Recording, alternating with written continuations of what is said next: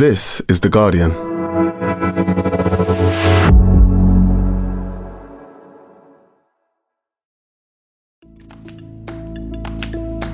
Today, how work is making us sick.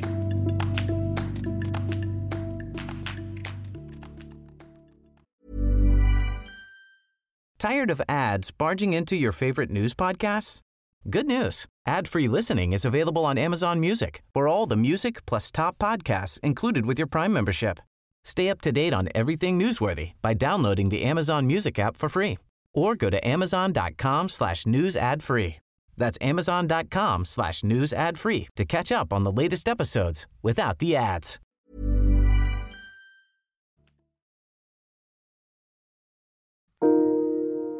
I think most people would say that the first year of their nursing career is really, really hard. I remember speaking to one of my colleagues and she said my first year of nursing was like the worst of my life. Lizzie's a nurse in Greater Manchester. She qualified in 2020, possibly the most difficult period in the NHS's history. And she was thrown straight onto an oncology ward, treating people who have cancer.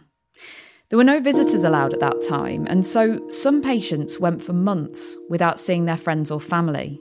So I think it was a bit of a combination of the actual mood within the hospital, because it was quite lonely for a lot of the patients, and that's very hard, to see and to sort of deal with, but also just the general pressure of the job, coupled with the not being able to see any of your own friends, any of your own family, that made it very, very intense. As the months went on, Lizzie found herself struggling to cope. She couldn't stop thinking about work when she wasn't there, but every day as she drove in, she says she felt overwhelmed with dread.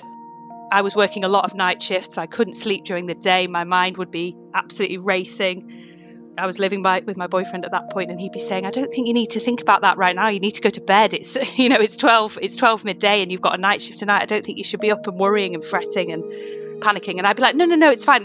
I kind of convinced myself it was normal. But I started to feel unwell. I started to get migraines more and more, which I have had in the past, but they got sort of out of control. That all came to a bit of a head, and that's when I first thought, oh, wait a minute, actually, I feel so stressed I'm making myself unwell.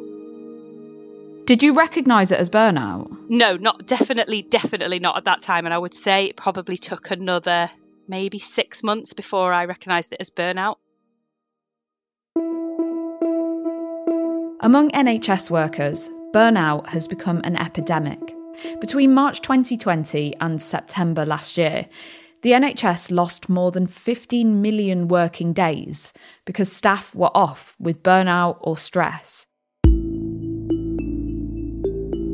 And while the combination of tough shift patterns, late night working and the responsibility to care for people's lives makes healthcare workers particularly at risk of burning out, they're not alone. According to a recent major study, 42% of office workers say they've experienced burnout. So what can we and our managers do to stop it? From The Guardian, I'm Hannah Moore. Today in Focus, how can we escape burnout?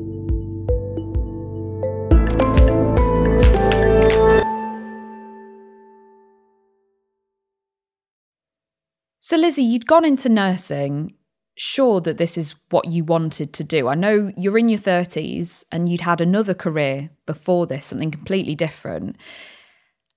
And so then you qualify, and only about a year into the job, you realised it was making you ill and you weren't coping. I can imagine that made you feel a little guilty, actually. Like, I can't give up on this so soon. Yeah, literally every single day. Like every single day was like that. And also because you're around colleagues who either perhaps aren't feeling that way or don't show their feelings in that way. I mean, you sort of think, oh, well, everyone else is absolutely fine. Like, why am I struggling so much? Like, why do I feel so completely spent by this whole thing? And it must be me. It must be my fault. I'm not organised enough. I'm not confident enough. I'm not a good enough nurse.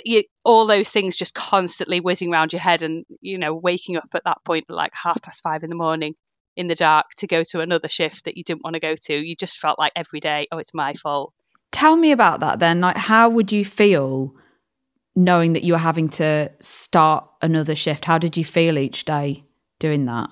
I mean, it was real dread. Every day before I went in, I'd be like, what on earth is going to happen today? How am I going to cope with another day? How am I going to get through this 13-hour shift?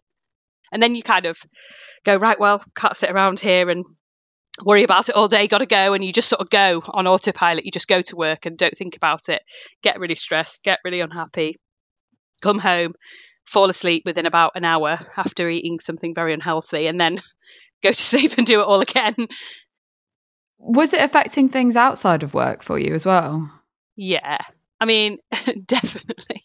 I think my poor boyfriend must have really, he's got a very different personality type to me. So he's got quite a stressful job, but is also probably quite a lot more relaxed than me. And the fact that I wasn't sleeping, that I, just constantly, like, we'd be on a day off and I'd go, oh my gosh, I've forgotten to do X. An intrusive thought would pop into my head and would sort of tell me, like, you haven't done this thing, you haven't signed for that medication, or you haven't done this. And invariably, I always had done that thing, but it was just that constantly it would pop into my head that I hadn't done it. And so then I'd go into a massive spiral, not able to sort of bring myself down. And he'd be going, no, I think it's fine. Like, I don't think you should be worrying, and it's your day off and you should be asleep. You're on a night shift tonight. You shouldn't be worrying about this. So yeah, I think he definitely must have struggled with how I was feeling. I just kind of wanted to stay in and just lie down and not do anything, which isn't like me. I am quite a sociable person generally. I think that, for me was a sort of inkling that things were starting to go a bit awry.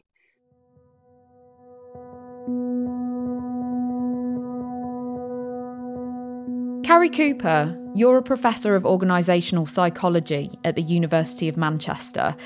And I'm interested to speak to you because you've been studying how the pandemic exacerbated burnout in the UK, and especially among people working in healthcare like Lizzie, who I've just been speaking to. What did you find out in your research? Well, certainly among healthcare workers, burnout was very prevalent. Funny enough, I was asked by clinical leaders in the Northwest to look at all the hospitals in the Northwest and looked at the stress levels and burnout levels during that period of time. I think it was 19 hospitals we looked at. And we found that it was astronomical. It was massive. Now, when you're talking about nursing, it's quite interesting. It's emotional labor, which is a main characteristic of burnout, which you don't find in just ordinary stress in an office worker, for example, because you're being exposed to people dying. You're being exposed to children suffering, which is very upsetting. So this emotional labor element of burnout, I think, is quite significant, particularly in the caring professions.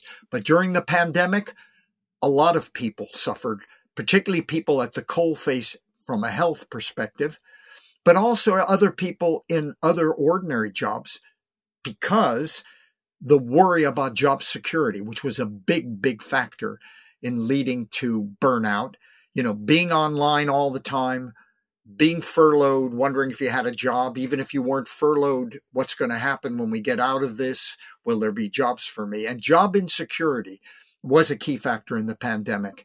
And we saw after the pandemic was over, a lot of people left. They called it the Great Resignation. And the reason they called it that after the pandemic was because people had time to reflect and thought, this job is killing me. I just don't need it anymore. And they left. So I think it was quite a profound period of time on the mental well-being of people generally. Some people, or many of us in this culture, treat longer working hours like a sort of badge of honour. Are we actually working longer hours than we used to, or is there just more of a culture of presenteeism? Oh, we're working excessively long hours because here's what we're doing. We're not even working a 9 to 5. Forget the 9 to 5. That's absolutely gone. The average working week where you're actually in front of a screen, either at home or at work, is probably more like 50 hours a week rather than 40. However, put on top of that, while you're on holiday, at the weekend, that never used to happen. When we were truly 9 to 5, you'd left work. We didn't have smartphones. You couldn't access your work. You didn't. and you actually took the weekend off to help you kind of for a bit of R&R, to be with your family, to exercise, to do all those sorts of things. No, in Western culture, there are very few countries where people are working 30, 40-hour weeks. Tell me about the impact then of technology. You know, a lot of us are splitting our attention between multiple screens and, as you say, using our devices into the evenings, at weekends. It can feel to many of us like we always have to be available. What does the research tell us about how technology is impacting, you know, the extent to which we're going to get burnt out? Well, there's a whole new field called techno-stress, and it started with emails. And by the way, this was before the pandemic. Looking at how do emails affect us and how does a smartphone. Remember, when we had a mobile phone, we just talked to people. We didn't pick up our emails. But now we have a phone which has all our emails on it. We keep it on because we want to talk to our kids, our friends, our colleagues from time to time. But then we say, oh, well, it's Saturday and I'm watching the kids go swimming for swimming lessons. Well, I think I'll just check my emails. We do that now. We're totally addicted. You just go on a tube in London, you go on a bus, you go on a train. Everybody at all times of the day and night are accessing their email. And particularly night troubles me in the sense that people, just before they go to bed, there was a big study in HR done, a global one, which showed that something like 45% of people, the last thing they do before they go to sleep is check their emails, which isn't good for you. Oh, that's so sad. It's so sad, isn't it? And not only that, it disrupts your sleep. What if you see something on the email that troubles you? You're going to be worried about it all night. And there's nothing you can do about it because it's 10 o'clock at night. You can't get in touch with somebody. And then we have Zoom calls. People were worn out during the pandemic, weren't they? They were zoomed out, it was called. So it's not good news. No. Had you already been tracking an increase in burnout before the pandemic, or was it really the conditions of that made things so much worse for people? Well, I'll tell you the times when you tend to get burnout and stress the most. They are times when two factors are highly prevalent: uncertainty and lack of control. We get those so in things like pandemics, but we get those also in recessions. And during periods of time like this, people do burn out. And you know why? Because not only are there fewer people during a recession doing more work as a consequence of the organizations downsizing to keep their labor costs down, but feeling job insecure encourages them to work longer hours to try to show commitment to their bosses so they're not the next tranche of people made redundant. Because we shouldn't be in a situation where people are having to quit their jobs because they're feeling burnt out. This is very costly for employers when burnout occurs. They lose people. They put a lot of money in recruiting them and training them and getting up to scratch to work, and then you burn them out. And then you have to go through the same process again. And the costs of recruitment and developing people and keeping them there. No, this is really bad. And particularly now, since we left the EU, we have a loss of skill base. We lost a lot of skilled people back to Europe. An HR director told me once, I said, you're into this well-being stuff and you're into trying to reduce burnout and reduce stress levels. Why are you doing it? And he said something really powerful. I should have written a book on it called Regrettable Turnover. I said, what do you mean by that? He said, we are so mean and lean as a result of a financial crisis that, to be honest with you, we can't afford to lose any key people. And given that we don't have the skill base we used to have before 2016, we now need to make sure that we keep the people we have. Otherwise, we won't be very effective, whether it's a public sector body or a private sector body.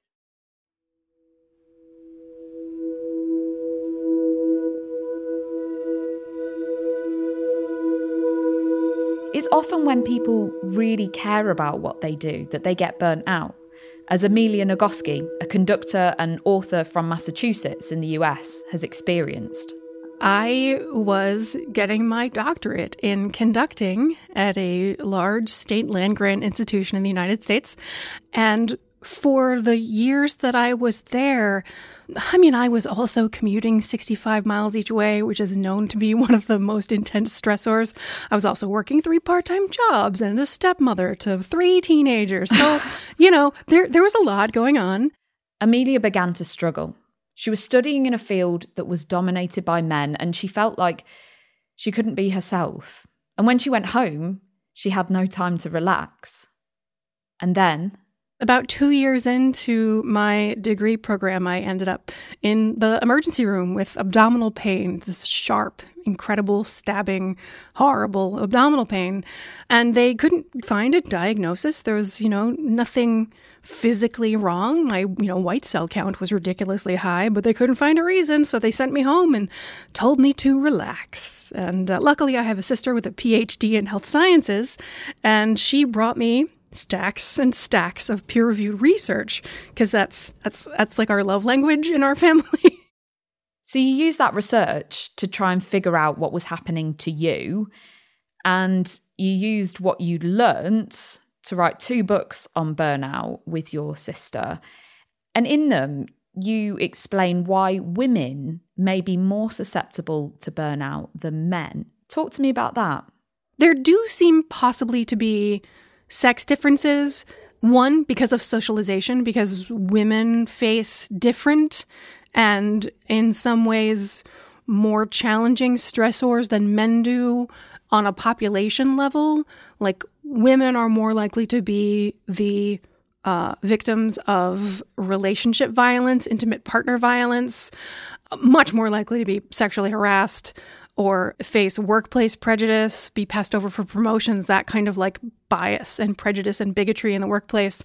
And it must be said that trans people are even more susceptible to these stressors than cis women are. The less you conform to the socially constructed ideal, the more vulnerable you are to these kinds of oppressions. If you add race into that, physical ability, mental illness, these all contribute to burnout. If you're a parent as well, the division of labour in that sense tends to fall more heavily on women still, doesn't it? Oh, all over the world. It's much, much more that women are just by default held accountable for raising the children and keeping the house. And if you are one of the lucky people like me who lives in a household where it is not the default that the feminine person in the home is going to, write up the grocery list and make sure that everybody has what they need for the week. Even though we say that that's not the way the world is anymore, that's still underpinning everything that we are. Coming up, what can we do to try and avoid burnout?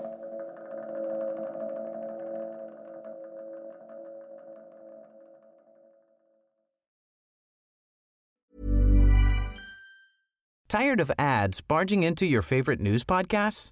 Good news. Ad-free listening is available on Amazon Music for all the music plus top podcasts included with your Prime membership. Stay up to date on everything newsworthy by downloading the Amazon Music app for free or go to amazon.com/news ad free. That's amazon.com/news ad free to catch up on the latest episodes without the ads. Today in Focus is supported by BetterHelp. Here's a question. If you had an extra hour in your day, what would you do with it? Watch TV? Read a book? Meet up with a friend? Maybe a little nap? A lot of us spend our lives wishing we had more time. But for what?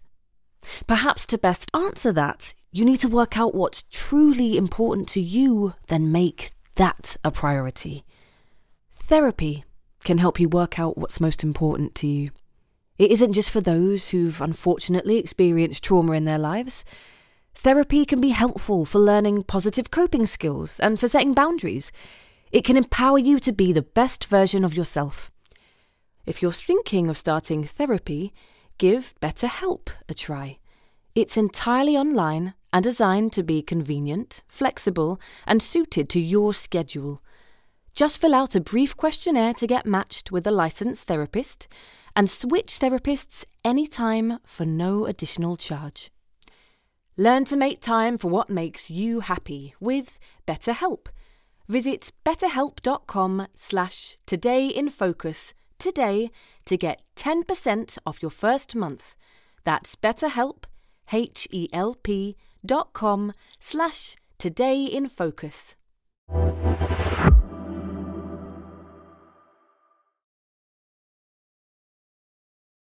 So, Amelia, what coping strategies have you found, since you experienced burnout those years ago? What have you done to try and make sure that you don't have to go through that again?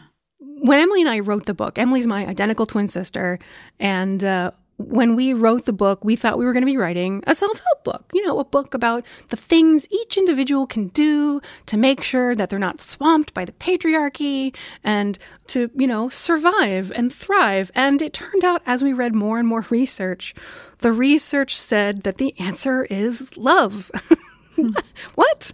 No, that sounds so dopey and trite, but it turns out the research is just like, hey, interpersonal neurobiology, we are built to connect with other people, and making sure that the connections that I'm around are with people who feel as strongly about caring for my well-being as I care about theirs. And that I don't invest in relationships where someone feels entitled to my time or my life or my body. I don't invest energy in relationships where somebody feels that it is my responsibility to drain myself dry or to sacrifice my well-being on the altar of their convenience. So changing my relationships, changing the value I place on certain relationships has been the most valuable thing that happened. If you could pick one major change that anybody listening to this could make for themselves today, what would you tell them to do? Get adequate sleep. Get adequate, high-quality sleep. Start figuring out not only how many hours of sleep will help you thrive, but also what time of day you sleep best. People vary. Some people really are night owls. Some people really are morning birds. Figure out what your chronotype is.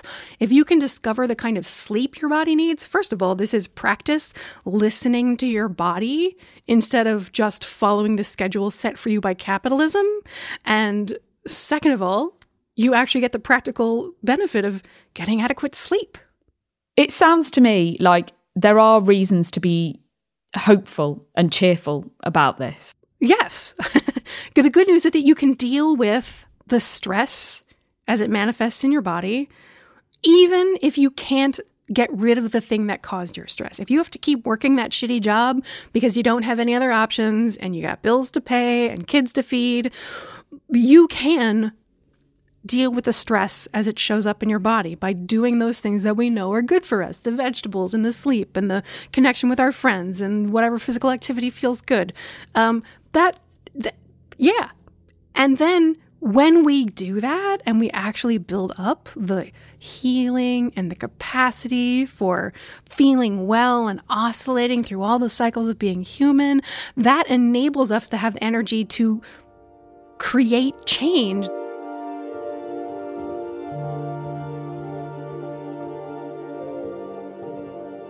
Carrie, what would you advise people to do if they think that they're experiencing burnout?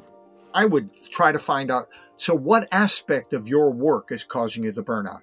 Is it unrealistic deadlines? Is it unmanageable workloads? Is it a bad relationship with your boss? Is it that your boss doesn't let you work flexibly and you need to work flexibly given the commitments you have outside and given the nature of the role you can do that? Once you identify what the issue is, then you should talk to your line manager about it. That's what you should do. Because number one, that's giving you control.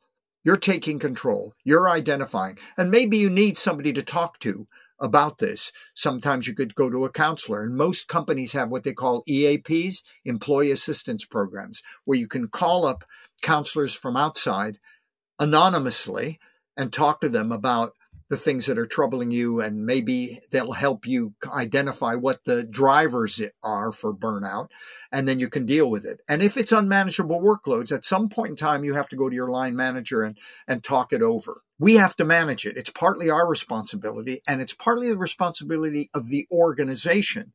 Otherwise, will get laws like the right to disconnect law, which France has, Portugal has, New Zealand has, and other countries in the EU are considering it. And just for people who haven't heard about that, can you just explain what it means, the right to disconnect? Okay, the right to disconnect law, if you take the French law, they were the first ones to introduce it. And what it means is no manager, whether in the public or the private sector, is allowed by law to send an email out of office hours to their subordinates, to their staff. That means at night, at weekends, while they're on holiday. It's against the law. And at first I thought to myself, the difficulty will be we're working now more hybridly, and some people want to pick their kids up at 3:30, but then work in the evening. And if you're now outlawing it out of office hours, that will stop the kind of flexible working arrangements going on. However, there was a company within the first year of that law that actually was fined 60,000 euros for breaking the law in France, where employees complained. But it's, in a way, I like it because it's sending a message to employers. Control it. Tell your managers not to send the emails to people out of office hours unless absolutely necessary. Carrie, we've discussed all these different ways that people can recognise in themselves if they're feeling burnt out and what they can try and do to address that. But one of the main stressors, as you've said, is work. And it's not always easy to see how to make changes in that regard because the problems tend to be structural. So what can people do if it's their job that's burning them out? I'm very, very positive about it. You know why? This started about 5.5 years ago when a group of chief medical officers and HR directors came to see me at Manchester Business School. And they said, Carrie, we're really concerned about this. You would never have heard of 20 years ago. They said, we want to do things in our organizations. So we formed this National Forum for Health and Wellbeing at Work. And we now have 44 employers, big ones, and some medium-sized ones. And you know what? They're really into this. And you know why they're into it? Because they're worried about the fact that stress, anxiety, depression, and burnout is the leading cause of long-term sickness absence. They're worried about it because they can't retain good people. So I'm really positive because these people are making a difference. They're going back to their organizations.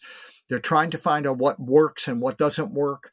And I think we're going to make a real difference in the UK. And we need to be more competitive internationally. We need to retain people and get the most out of them. It's the way you treat them and how you manage their workloads and how you manage them and whether you trust and value them. All these factors will lead to a much more effective workforce and a less ill one. Carrie, thank you so much. Thank you.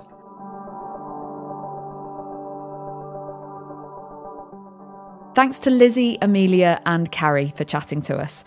This episode was produced by Matt Murphy and sound designed by Solomon King. The executive producers were Elizabeth Casson and Phil Maynard. We'll be back tomorrow. This is The Guardian.